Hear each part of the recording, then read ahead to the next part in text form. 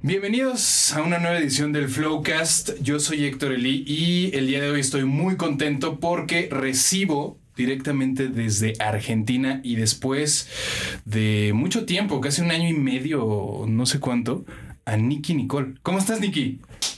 ¡Aplaudan a Nicki! ¡Yeah! Muy bien, muy contenta de estar acá, de que de a poquito todo vuelva a la normalidad. Así que muchas gracias por invitarme y por el tiempo. No, pues gracias a ti de que te das la oportunidad de darte la vuelta por acá. Te decía que la última vez que te vi fue en los Spotify Awards. Unos premios bastante interesantes, ¿no? Unos premios que yo te entrevisté ahí porque te llevaste como yo te veía así como con un montón de premios. No, de esos. Me llevé 2 premios. Ah, te llevaste 2. Ah, ya sé. Sí, pero como que tengo los brazos cortitos y parecía más. No, fueron 2 premios. Fueron unos premios súper importantes. Estuvo muy bueno a mí, la verdad que me encantó estar ahí. Estuvimos cantando con Alemania y con Casu y sin darnos cuenta, esa fue la última vez que todo era normal, ¿no? Por así decirlo. Y nada, disfruté mucho México y como que estar acá para mí ahora es como si ayer hubiera estado en los premios y ahora estaría acá, porque viste que se hizo muy rápido lo que fue la pandemia y estar en casa todos los días, que siento que pasó como un año en un día. Sí, y también siento que cambiaron muchas cosas. Sí. Colocao la sacaste justo cuando iba a empezar todo este tema del encierro, ¿no? Y en se realidad, volvió... yo ya estaba encerrada. Ya estabas encerrada. Cuando yo vuelvo de los Spotify Awards, me dicen que me tengo que quedar en mi casa por 15 días, 14 días. Obvio que no entendía absolutamente nada de lo que estaba pasando y el gobierno como que cada vez que pasaban los 14 días le decían otra vez a la gente que había que quedarse 14 días más porque, bueno, estaba pasando esto del COVID y como que nadie creía en el COVID hasta que, bueno, empezó a fallecer gente. Como que empezamos a creer también cuando nos agarró a cada uno y nada, como que pensé que en vez de quedarme triste por quedarme en mi casa y todo eso, ¿por qué no aprovechaba el tiempo a hacer música, a hacer lo que podía hacer desde el lugar en el que estaba? Y de ahí nació Colocao, que es una canción que yo tenía de hace tiempo, pero la pude terminar en casa y el video también fue grabado en casa con mis hermanos, que fueron los que vinieron antes de que nos encierren. Además siento que Colocao fue una de estas primeras canciones que demostraron que importaba más la idea que el formato, ¿no? Creo. O sea, cuando detrás hay un gran concepto, creo que no importa mucho, por así decirlo, de los recursos que uno tenga, ¿no? Sí. O sea, cuando transmitís de cualquier forma. Sí, que antes de la pandemia siento que esta onda como lo-fi, ¿no? Como hacerlo con bajos recursos o desde tu casa, ¿no? Que este video de Colocao fue así. Siento que antes era como, gástate tanto. Digo, ahorita está cool. O sea, siempre los videos musicales... Sí, obvio. ¿No? Que en los que te gastas. Sí. O sea, siempre mientras cool. más quizás le metas un video puede quedar mucho más piola. Depende del punto de vista. A veces yo siento que los videos más simples también están buenísimos. Los de one shot, del hip hop. Sí. O sea, eso es algo que también yo quería plasmar en Colocao porque me encantaba ese estilo. Sí. Pero... qué sé yo, también jugar con otro tipo de como de formatos y de más videitos encima para que pueda como, no sé cómo decirlo, traer frescura también a la canción, que no sea un one shot. Sí. Y nada, yo creo que lo resolvimos muy bien y que el tema y el video están muy buenos y se complementan bastante. Sí, y yo siempre he creído que la música no solamente se posiciona o llega como a más gente porque le metes pauta o le metes promoción, tiene que ver con algo muy genuino y creo que esa canción tuvo eso, ¿no? Sí, así es, o sea, yo siempre lo que digo es que si el público no le llega lo que estás haciendo, no importa cuánto... O sea, si tenés un super equipo que te vende mucha promoción y todo eso, aunque estés en toda la publicidad, yo siento que si a la gente no le genera algo o el deseo de seguir escuchando, tampoco hay mucho por hacer. Y eso fue lo que... O sea, lo contrario fue lo que pasó con Colocado. La gente se volvió loca y ellos lo llevaron al lugar en el que hoy está. O sea, yo simplemente hice una canción y o sea, una vez que vos entregás una canción, la dejas en manos de la gente. Sí, la gente es la que a uno pues lo colocado. Oye, eres de Rosario, Argentina, y naciste el 25 de agosto del año 2000. Veo que estás estudiando. Sí, no, bueno, o sea, yo, si me hicieran el examen de Nicki y Nicole, ahorita lo paso. Así, en este momento.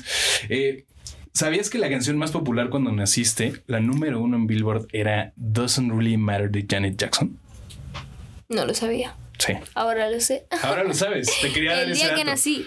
¿Sí? El día que nací esa era la más conocida. Sí, wow. Así es. Estaba en número 1 en Billboard. Wow. Sí.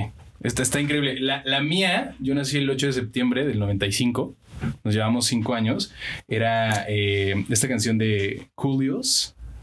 ¿Te acuerdas? Gangsta's Paradise. Sí. Rolón, ¿no? Naciste en un buen momento. Gran momento. Gran momento para la música. Sí.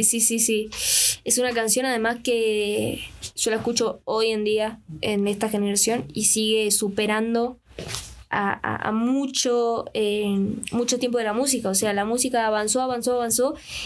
Y esa canción sigue siempre al nivel, se mantiene al nivel de cada momento de la música. Esa canción es increíble y cuando la cantan en vivo, tiene magia, ¿no? Tiene esa magia que no se pierde. Es increíble. Oye, después de darte este dato tal vez irrelevante, pero que quería que supieras, quería hablar más sobre Rosario, Argentina, y que me contaras una historia, una anécdota que creas fundamental para contar de tu vida que pasaste ahí en Rosario. Algo que me quieras contar como de tu infancia, de cuando estabas creciendo, la música que escuchabas.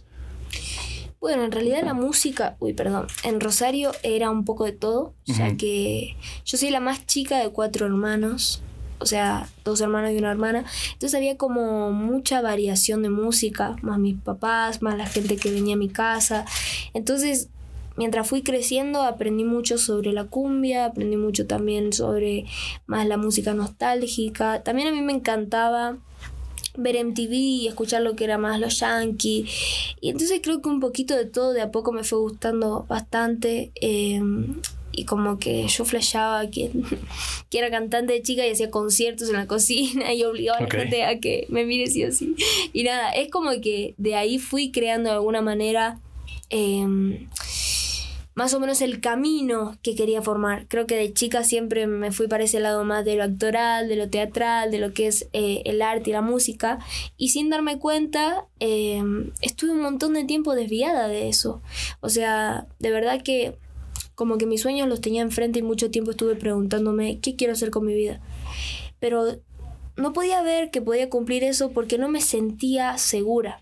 O sea, hay muchas veces que la gente no hace las cosas, no porque no las puede hacer, sino porque siente que no las puede hacer. Y eso como que el miedo te pone una barrera enorme que a veces no existe, es algo imaginario. Y bueno, por mucho tiempo me pasó eso hasta que empecé a escribir y a compartirlo con mis seres queridos, mis amigos, mi familia.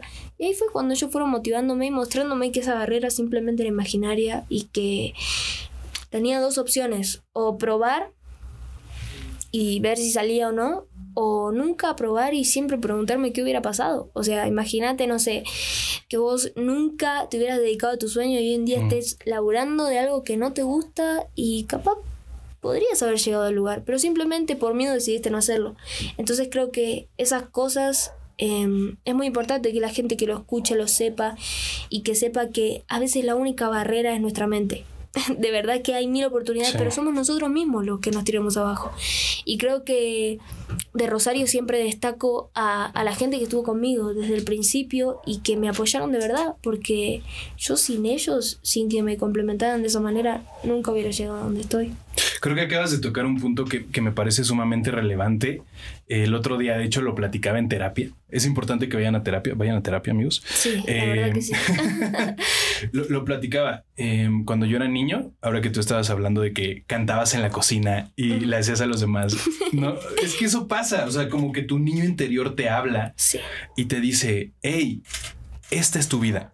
Yo hacía un periódico familiar, que en realidad no era un periódico, porque un periódico requiere de muchas cosas, pero una especie como de tabloide, donde una vez en mi máquina de escribir dice como, mi prima nació tal día, y dibujaba como a mi familia ahí, y era como dar la noticia. Claro.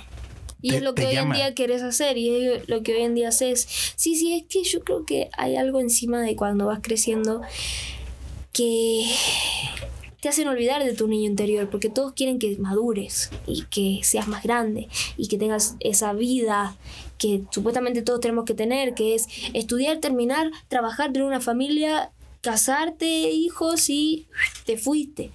Y como que te obligan tanto a crecer a veces que perdés ese niño y dejas de escucharlo. Entonces a veces hacemos cosas simplemente para entrar en esa vida perfecta o simplemente que está normalizada, y nos olvidamos un poco de lo que en verdad soñamos o de lo que queremos hacer. Yo muchas veces, está bien, yo soy más chica, tengo 21 años, empecé mi carrera hace 2 años, pero mucho tiempo siento que lo perdí en cosas que no me gustaban 100% y que lo hacía más pensando en que a los demás, como por aprobación de los demás. Y de verdad que perdí el tiempo porque no me gustaba estar en lugares donde estuve, compartir con gente que compartí. Lo hacía solo para tener aprobación o para nada, lo normal de esta vida, ¿no? Caerle bien al resto y no pensar en lo que nos hace bien a nosotros. Sí, o también tratar de sobrevivir, ¿no? O sea, porque también está... Ayer escuchaba una entrevista que le hicieron a Tyler, the Creator, y él hablaba sobre el matrimonio. Digo, ese vato es súper polémico con sus declaraciones y me encanta porque lo hace además de una forma súper auténtica y es como de, te vas a cansar de esa pussy, así de que... No, o sea, pero también hablaba sobre la universidad. Decía, es que la universidad, no sé, digo, a menos que te vayas a dedicar a medicina, ¿no? A las leyes o no, ese tipo de cosas. Sí. A ver, o sea, es que si ya sabes qué quieres, mejor empieza a hacerlo. Y digo, aquí, para todos los que están en la universidad, digo, sigan en la universidad. Solamente creo que es un pensamiento muy importante que le hagas caso a tu niño interior, que todo lo que quieres hacer realmente lo empieces a hacer, ¿no? Y que te quites ese velo como mental que no te deja hacerlo. No, además que la gente piensa que la vida dura un montón de tiempo, que vamos a tener 7 vidas más, o que de la nada va a venir alguien del cielo y le va a decir, hola, hoy vas a cumplir tu sueño. Entonces se enfocan en otra cosa, esperando que algo inesperado pase, y nada va a pasar al menos que vos hagas que pase. Entonces, una vez que caes a cuenta de que tu realidad es tu realidad porque vos querés que sea así, y dejás de dejar las cosas en manos del destino, empezás a planificar y a atraer lo que verdaderamente querés. A mí me sirvió mucho leer sobre cómo ser tu propio... Ay, puta madre, no me sale. ¿Cómo ser tu propio jefe? No, cómo ser tu propio biodecodificador. Ok. La biodecodificación habla un poco... tiene, o sea, que ver con la ley de atracción, pero es como otra rama. La biodecodificación te enseña un poco sobre que tu realidad es así porque vos querés que sea así. Que todo lo que vos pensás es lo que vos atraes, y todo lo que vos sentís sobre vos es como te ves, porque de verdad que no hay nadie que te quiera más que vos mismo, y si no puedes plasmar eso con vos no vas a estar bien con nadie. Y nada, de verdad que te enseña mucho sobre eso, te enseña mucho sobre aprender de cada cosa, sobre vivir en el presente. Estamos constantemente mirando hacia el futuro y viviendo en el pasado, o sea, y a mí me pasa, a todo el mundo les pasa, que cada vez que, no sé, estás en un lugar decís, ay, cómo me gustaría estar en mi casa durmiendo, y estás en tu casa durmiendo y decís, no, qué feliz que fui cuando estaba allá, cómo no lo aproveché. Sí. Y vivís así constantemente hasta que pasa la vida y no vuelve. Entonces es importante aprender sobre la hora, disfrutarlo y también saber lo que uno quiere. No estar ahí por estar, ni tampoco estar en lugares en donde no estás cómodo. Claro. No, y creo que esto es también parte fundamental de revisar también tu pasado un poco. O sea, no vivir en el pasado, Sí. o sea, porque no estamos diciendo vivir en el pasado, sino revisar qué pasó y a partir de ahí empezar a tomar decisiones, ¿no? Sí, olvídate. Y a saber que no sos tu pasado, que por algo es pasado, porque ya pasó y constantemente podés cambiar. Y además que, no sé, o sea, las creencias de las personas. O sea, que una persona crea o tenga una opinión sobre vos no significa que seas eso. Es la opinión de la persona. Si yo nací siendo creyente de Dios, vos me vas a caer mal porque sos ateo. Pero viene otro ateo y le vas a caer bien. Entonces no sos una mala persona. Depende del punto de vista. Vos no sos ni buena ni mala persona. Sos lo que sos. Y las opiniones no tienen que de verdad hacerte creer que sos así. Uh-huh. Sí, híjole, es un tema súper complejo y aquí me pasaría hablando horas sobre esto. Porque, o sea, es que sí, está... O sea, siento que todo, así, la ley de la atracción fue como de voy a hablar con Nicki de su biografía, pero de pronto pasamos a hablar de esto porque es importante y porque creo que todo el mundo debería de saber esto. Siento que sí, me podría extender horas, pero quisiera ir como adentrándome más en la plática. Uh-huh. Y hablando del pasado un poco, digo, quiero ir ahí porque me parece que tu vida cambió de forma muy repentina, ¿no? Así es. Guapo Traquetero fue tu primera canción. Mi primer canción como solista. Yo venía haciendo canciones con amigos, no como dúos, sino como featurings, pero yo no tenía nada en mi canal. Siempre lo que había era en canal de amigos. Y cuando saqué mi primera canción, primera en mi canal, me acuerdo que tenía 20 suscriptores, amigos, y ahí saqué Guapo a ver qué pasaba. ¿Y qué pasó? O sea, no te quiero decir qué pasó como de sí, bueno, y después llegaron los views y no, o sea, ¿cómo empezaste a ver ese desarrollo de esa canción? O sea, ¿la publicaste en tus redes sociales? Sé que Duki también tuvo algo que ver, ¿no? Uh-huh. Porque la compartió, pero ¿cómo fue? O sea, ¿cómo fue el...? Bueno, en realidad lo que a mí me parecía muy loco desde el principio era que cuando yo saqué la canción, toda la gente que conocía y toda la gente de Rosario la recomendaba como una gran canción que habían escuchado. Y de verdad que yo no veía eso como un compromiso porque mucha gente en Rosario estaba haciendo música y la gente no compartía toda la música que mucha gente hacía. O sea, había gente que me decía de verdad que le gustaba mi canción y mis amigos me decían de verdad que lo hacían. Y vos notás cuando hay un apoyo porque conoces a la persona y cuando hay algo que te gusta en serio. Uh-huh. Y como que los veía tararear la canción y no lo podía creer. En lo personal yo siempre fui una persona que me tiré mucho abajo siempre. Siempre como que sentía que todos eran mejor que yo. Entonces cuando saqué esta canción y empecé a ver que todo el mundo de verdad le gustaba y que la recomendaba, dije, ¿esto está pasando o qué onda? Y nada, o sea, la canción tenía como 10.000 visualizaciones en, no sé, creo que en una semana. Y yo tenía 35 suscriptores, ¿entendés? 10.000 visualizaciones era un montón. Sí. Yo recién había empezado. Entonces yo decía que, o sea, cuando saqué la canción pensé en sacarla y nada más, no pensé en qué iba a pasar después. Entonces, o sea, de verdad, ni siquiera pensé que iba a pasar eso con la canción. Simplemente soñaba que algo pase, pero nunca la había llevado a la realidad. Entonces, cuando empezó a pasar eso y cuando empezó a recomendar la gente de Rosario que yo no conocía, y dije, ¿qué? Algo está pasando con esta canción. Uh-huh. Y un día cuando estaba en la escuela, yo en ese momento iba a una escuela nocturna, me había cambiado para poder terminar 2 años en uno, para poder hacer música y esas cosas. Y de la nada Duki me menciona en su historia. Y yo como, ¿qué? O sea, de la nada, ¿entendés? Todo venía así que como... ya era la figura Duki que Duki ya era Duki. Sí. Duki 2019... era el Duco que hoy conocemos, ¿entendés? Sí. Pero en ese momento no había tantos artistas como hoy en día hay en Argentina, ¿entendés? O sea, los que estaban muy, muy vigentes eran el Duco, Casu, o sea, eran muy, muy pocos a los que se les daba ese reconocimiento que hoy en día se nos da a más personas. Sí. Entonces, nada, como que me recomendó la canción y yo no entendía. Primero pensé que era una cuenta de fans de él y dije, ¿qué carajo se está pasando? Entonces, nada, me acuerdo de que me emocionó un montón. Además, me empezaron a mandar un montón de mensajes. La gente que me conocía me ponía, no, el Duco te mencionó, te recomendó la canción. Yo, ¿qué? Y nada, y ahí hablé con él y me dijo, el tema me encanta, felicitaciones a vos, a los productores. Me encantaría que nada, que mi productora te quiere contactar para hablar con vos. Y yo tipo, ¿qué está pasando? O sea, había salido la canción hacía 2 semanas y de la nada había una explosión de cosas que estaban pasando.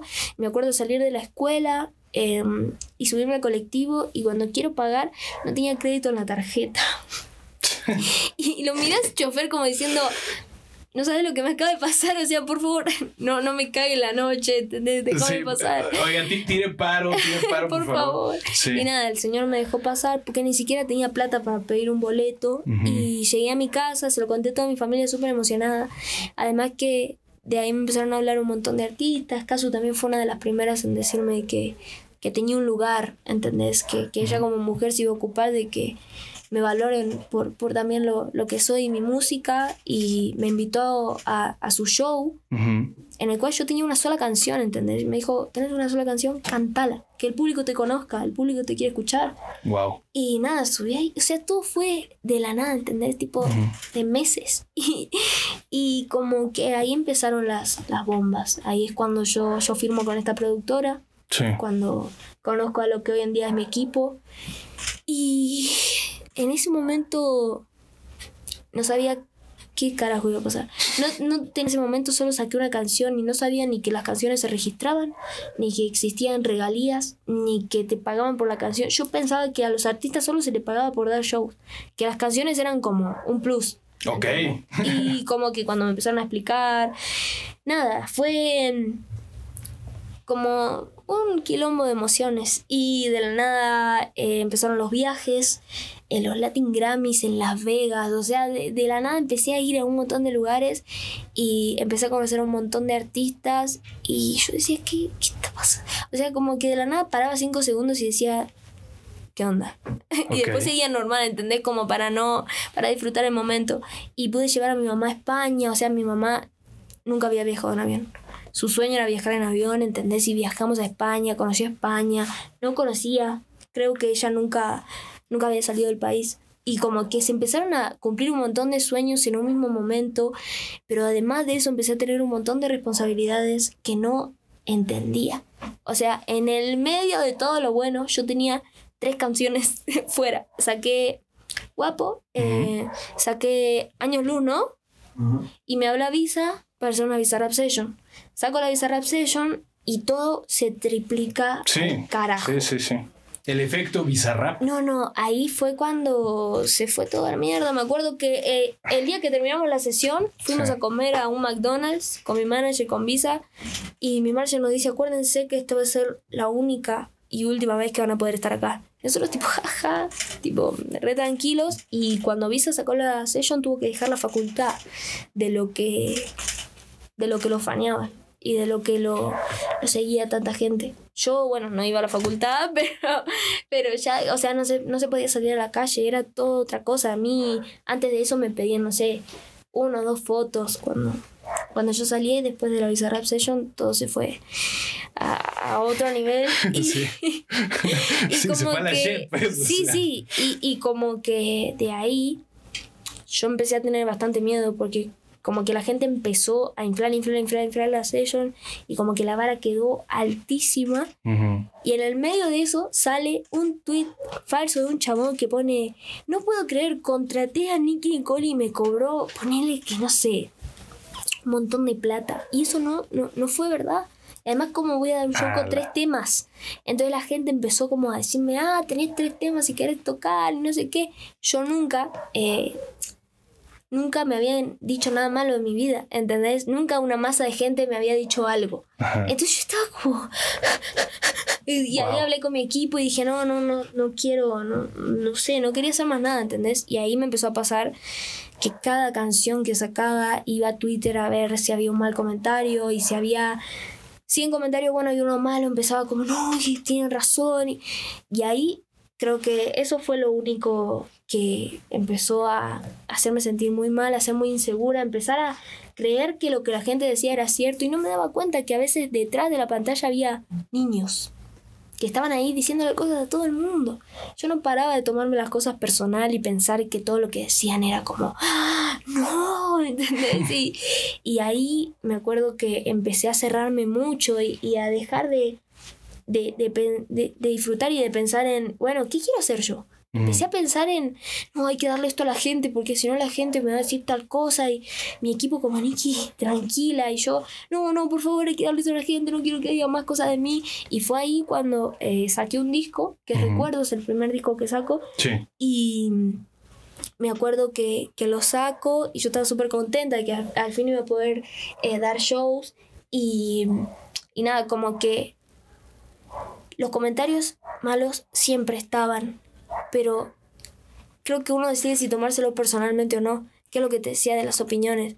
O sea, aprendí mucho con el tiempo a saber que los comentarios malos siempre va a estar. Y me sirvió mucho hablar con diferentes artistas de cualquier tipo de rama y me decía, a mí me bardean todo el tiempo. Claro. O sea, la gente hace eso con todo el mundo, no lo hace solo con los artistas, lo hace con el mundo, lo hace con todo. Con todo. O sea, claro. Y como que fui aprendiendo que lo que hay detrás de una pantalla no es cierto. Y también se lo digo a la gente que quizás tienen suerte de que no los critiquen en masa todos los días, pero no se tomen personal nada. La gente solo está dando un comentario y lo que quieren es que te lo tomes personal, pero no somos nada de lo que dicen los demás. Es solo una proyección que tienen de nosotros, que es lo que ellos piensan, no lo que somos. Y bueno, aprender de eso me sirvió bastante, pero la pasé muy mal muchas veces. Wow, es que acabas de literalmente describir cómo es o sea, la palabra quilombo no la usamos en México,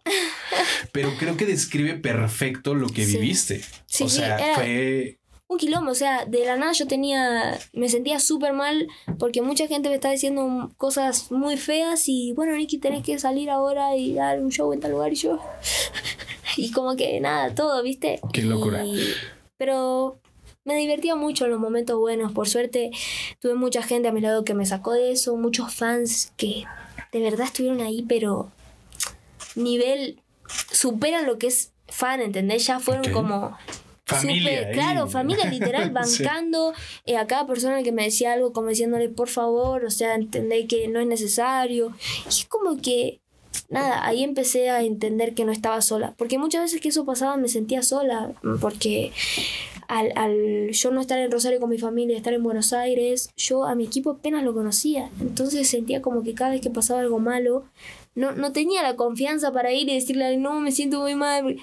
Y como que me sentía bastante sola, pero tenía a todos en realidad. Simplemente que no sabía, me cerré tanto y dejé de transmitir tanto lo que sentía que empecé como a perder confianza con la gente hasta que pude recuperarla. ¿Quién es la persona que te ha dado? O sea, creo que varias personas te han dado consejos muy buenos, pero ¿cuál es el que más has valorado hasta el momento de estos artistas que tú me dices? Porque siento que ellos como ya lo vivieron, ¿no? Sí. Pues sí te pudieron aconsejar de una buena manera, ¿no? Así consejos que me acuerde tipo Nicki, no me acuerdo mucho, pero lo que yo aprendí de la gente que conozco, tanto musical como personal, son... Una de las cosas es que... Estoy pensando. Sí, no, hay un perro ladrando todo el otro. ¿Es el perro que dijiste? No sé, de hecho tengo esa duda. No lo sé, pero ladra bastante fuerte. Bueno, uno de los grandes consejos que me dieron es ser paciente. No acostumbrarme al boom, a que todo llegue rápido, a que todo suba. O sea, cuando tuve el boom era como que todo estaba una cosa tras otra y no acostumbrarme a que todo venga tan rápido como a veces pasa, ¿entendés? O sea, a veces me pasa que saco un tema y pum, explota por todos lados y a veces me pasa que saco otro y que lleva su tiempo y a veces mi yo insegura, porque yo tengo varias personalidades, No, es está como bien. que empieza como, listo, es tipo, no, tema, no sé qué, y como que no soy paciente, Sí. y debería serlo, y también ser paciente con la gente, dejar de pensar que las personas son como yo pienso, como yo soy, me ayudó bastante. O sea, otro de los consejos es ese, como dejar de creer que la gente va a actuar como yo actuaría. Sí. Nada más, algo que iba a decir es que uno piensa que uno tiene que tener una personalidad. Y ahorita tú decías, como es que yo tengo muchas personas. Pues es que todos, pero la verdad es que luego somos bien hipócritas, la verdad. Sí. Como de, es que debes de ser congruente todo el tiempo. Es como, no se puede. No se puede. No se puede. Es algo muy importante que marquemos esto, que nunca se puede estar en tu mejor versión. Sí, claro. Y que hoy en día las redes sociales parecen eso. Parece que todo el mundo vive su mejor versión y que todos son felices. Y la verdad es que no es así. O sea, yo las redes sociales las uso como plataformas para comunicar mi música y a veces mi vida. Obvio que nunca voy a subir una foto diciendo, bueno, hoy me odio todo mal. Nunca voy a hacer eso, pero eso pasa. Y pasa muy seguido. Entonces es importante que sepan que no tienen por qué estar siempre en su mejor versión y que estar triste o simplemente estar sin ganas es normal. Y está bien. Y está bien, sí. O sea, hay días en los que uno se levanta con mucha energía, hay otros días en los que no, hay otros días en los que estás feliz, otros en los que estás triste, enojado, y así es. O sea, ¿leíste los 4 acuerdos? No. Es importante que lo leas. Es un libro de 4 acuerdos y uno de los acuerdos es dar lo máximo que puedas. Dar lo máximo que puedas no significa darlo todo, significa dar lo que podés. Y sentirte bien con eso, no autoexigirte. Dar hasta donde puedas. Si hay días que puedes dar esto, está perfecto. Da eso, sí. Y si hay días que puedes dar más, dar más. Ok, sí. Sí, creo que es que eso también, híjole, es una plática súper honesta la que estamos teniendo en este momento, Nicki y yo. Y eso me da mucho gusto porque pues, hay muchos temas de los cuales tenemos que platicar. Tú has platicado también, pero creo que en este momento afortunadamente nos encontramos revelando como lo que sentimos y eso a mí me da muchísimo gusto, Nicki, y te agradezco mucho por la confianza que estás teniendo para platicarnos todo esto. Hablando del quilombo y hablando de cómo pues das todas tus capacidades y del equipo que te rodea de trabajo, siento que de los artistas que están en Argentina, y eso también es un tema, o sea, en Argentina hubo un boom, ¿no? O sea, se convirtió en, yo creo que la industria más, voy a decir redituable, pero podríamos ponerla como exitosa de además, toda Latinoamérica en este momento. Hay mucha gente mirando a Argentina en este momento, aprendiendo, inspirándose. Bueno, Argentina tuvo como su boom ya, o sea, empezó, viste, con los chicos, con el Duco, con los referentes de Pablo Londra. El quinto escalón, todo lo que pasó ahí, ¿no? Todo venía de ahí, es toda una revolución progresiva que fue de a poquito, pero siempre tuvo. Hay tanto talento en Argentina y que se reconozca hoy en día me pone muy contenta. Además, que se reconozca a cada mujer en cada lugar sin comparar, sin pensar en quién es mejor que quién. Eso ya pasó, ya no existe. Y me pone muy contenta que así sea. Hablando del reconocimiento, fuiste la primera en estar con Jimmy Fallon, si no me equivoco, la primera argentina. Sí, creo que la primera argentina, creo que fue un bajista argentino alguna vez. Pero no, vale, no, leí por ahí. Está bien cool. Pero no me acuerdo bien, la verdad que no estoy muy segura, pero creo que sí, fue así. Y en Tiny Desk. En Tiny Desk, sí, así fue. Wow, Tiny Desk es como... A ver, o sea, has estado en las plataformas más importantes que hay en este momento en YouTube, por lo menos, que es Bizarrap y Tiny Desk. Para mí esas dos son las más importantes. Sí, Bizarrap es súper importante. Cuéntame, ¿cómo es hacer un Tiny Desk, Nicki? Bueno, un Tiny Desk no es algo para hacer solo, es algo para ser acompañado. Yo sola nunca podría haber hecho lo que hice en esa performance, en lo que hicimos con los chicos. Detrás de un Tiny Desk hay una banda y detrás de esa banda hay unos arreglos, hay instrumentos, hay una banda de ensayos, hay mucho esfuerzo. También la gente que lo grabó, que lo llevó a cabo, y de verdad que fue un equipo muy grande, todo argentino, y eso me sirvió muchísimo también. Y nada, obvio que yo formé parte también de cada uno de las decisiones que se tomaron y estoy muy contenta, me representa 100% lo que hice y siento que es otra manera de llevar a Argentina a ese tipo de lugares, ¿no? Y yo lo que siento en lo personal es que lo representamos bastante bien metiendo tango y esos tipos de instrumentos y no perdiendo esa esencia argentina. Sí, yo lo caché así cuando estaba escuchando, dije, a ver, Nicki aquí hizo una interpretación de sus canciones, pero le metió tango, le metió todo lo que, digamos, representa la música argentina para hacerlo en una versión acústica, porque así que digas, voy a meter cumbia, pues sí. No sé, pero... Sí, es que es bien difícil, son estrictos, los chicos del Tiny, entonces hubo muchos ensayos atrás, estábamos ahí como... Ay, ¿cuántas veces ensaya un Tiny Desk? Bueno, el Tiny, ¿cuántas veces lo ensayamos, Mati? Perdón, le pregunto. Sí. Una semana hábil, 5 días. 5 días ensayando, más los ensayos en el lugar. Antes de grabar hicimos 2 ensayos. Wow. Y nada, o sea, no sé por qué.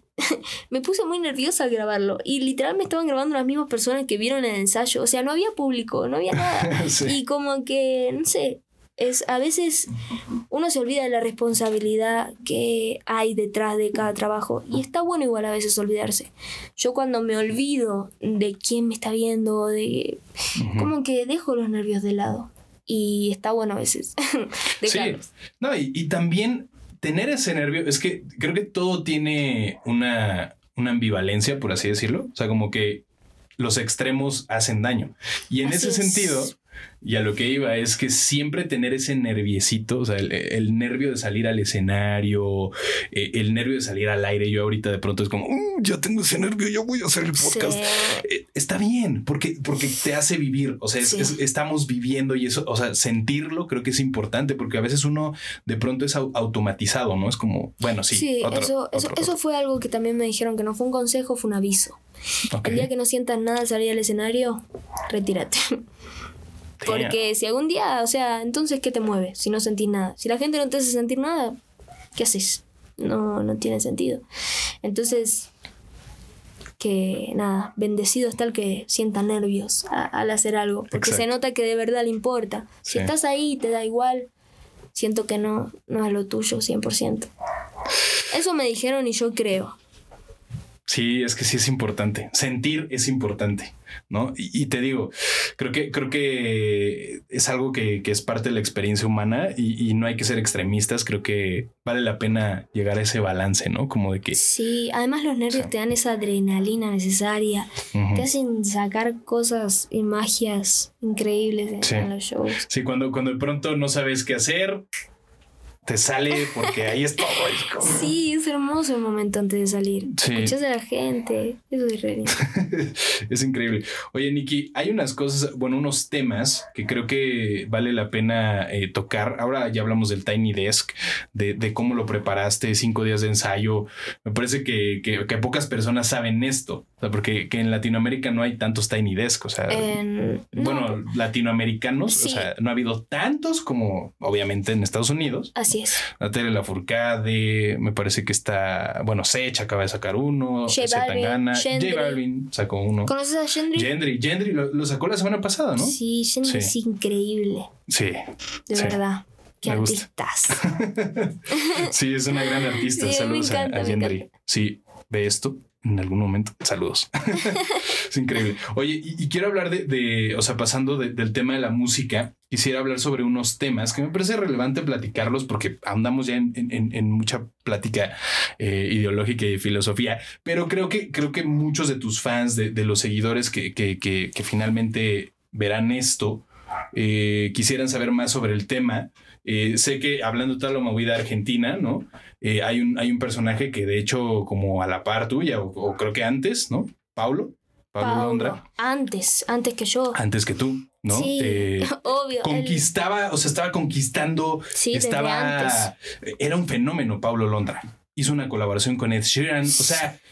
No, ese sí que viene de los tiempos inmemorables ahí, marcando sí, la pauta. Todo, además llevando todo a otro nivel. Él si no fuera por, hoy en día que no puede hacer música, ¿sabe dónde estaría, no? Ya no está en este planeta.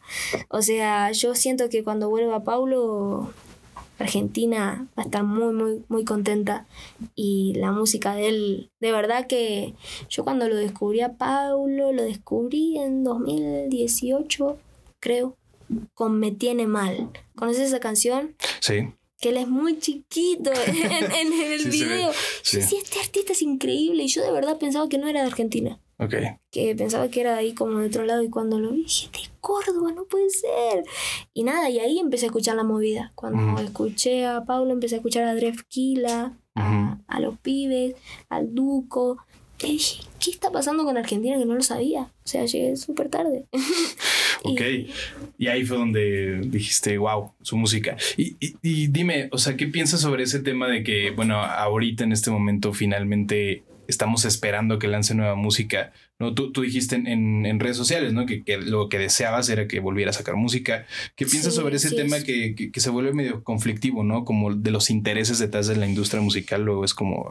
Y la verdad me parece una pena. Me parece una pena porque le están cagando la vida al artista. Y, perdón, ¿no puedo decir más palabras? No, sí. De Aquí verdad esto es libre. Arruinándole la vida a un artista, sacándole todo lo que se merece. O sea, por ejemplo, las productoras que firman y se llevan más dinero que el artista, cuando sabemos lo que merece cada artista, me parece una pena. Y además se lleva el tiempo de él, se lleva las etapas que él podría estar haciendo con su música y su evolución musical, se la está llevando una productora que lo único que le importa, por lo que veo, es la plata.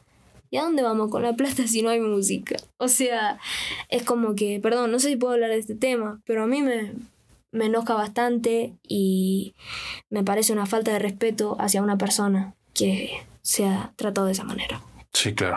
Sí, que no pueda sacar música. O sea, es que alguien no pueda ¿por sacar qué te música? bloquean, no? O sea, cuando importa más el dinero que la música, ya hay un problema. Ya se pierde todo. Sí. Y además, tu equipo se supone que, más allá de que vos estés con ellos con un contrato, se supone que son gente que te quiere, gente que te banca. Entonces, que hoy en día eso pase, es una pena, la verdad. Sí, es muy triste. Nicki, hablemos de el presente y lo que va a suceder. Esta entrevista seguramente estará saliendo cuando ya esté tu disco afuera. Así que quiero hablar sobre el álbum, pero el contexto que rodea ese lanzamiento del álbum. Estás comprometida con Trueno, que es algo que precisamente yo veía a Ibai y estabas platicando con él. Como que estás comprometida acá. Sí, empezó a los gritos. Sí.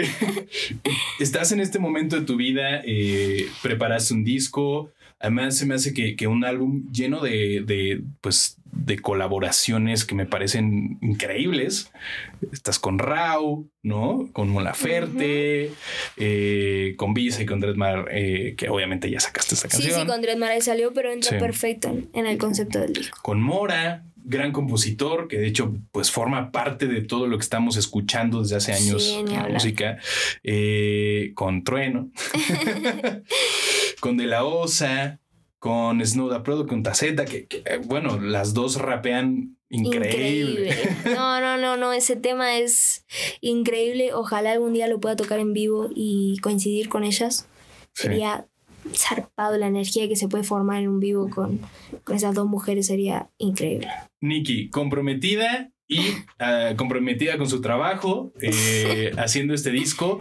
Cuéntame sobre el concepto del álbum, qué pensaste como detrás de este disco, todo lo que hay detrás del álbum. Cuéntame más al respecto.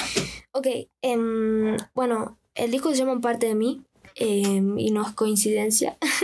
O sea, lo que va el álbum es entregarle una parte de mí a la gente y que la gente pueda hacer con esa parte lo que de verdad le parezca. O sea, que tome el concepto que quiera de mi música y que le transmita lo que les transmita. O sea, mi disco tiene un concepto, tiene una manera, y de lo que habla es de que cada persona, o sea, cada parte de cada persona se complementa con la parte de la otra persona. Como que somos un rompecabezas y que cada cosa nos hace quienes somos. Yo no podría ser nadie, por ejemplo, sin mi mamá.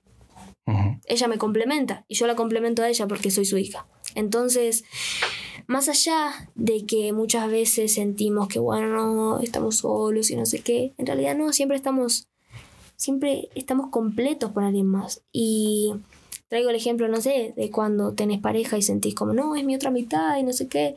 Eso es una metáfora, pero es cierto.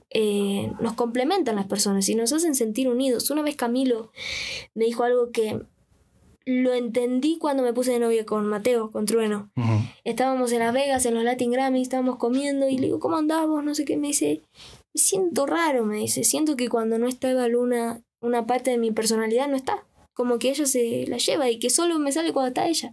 Y yo decía, ¿qué onda? Tipo, no entendía mucho, la verdad. Le dije, mal ahí, ¿entendés? Y como que no lo entendía.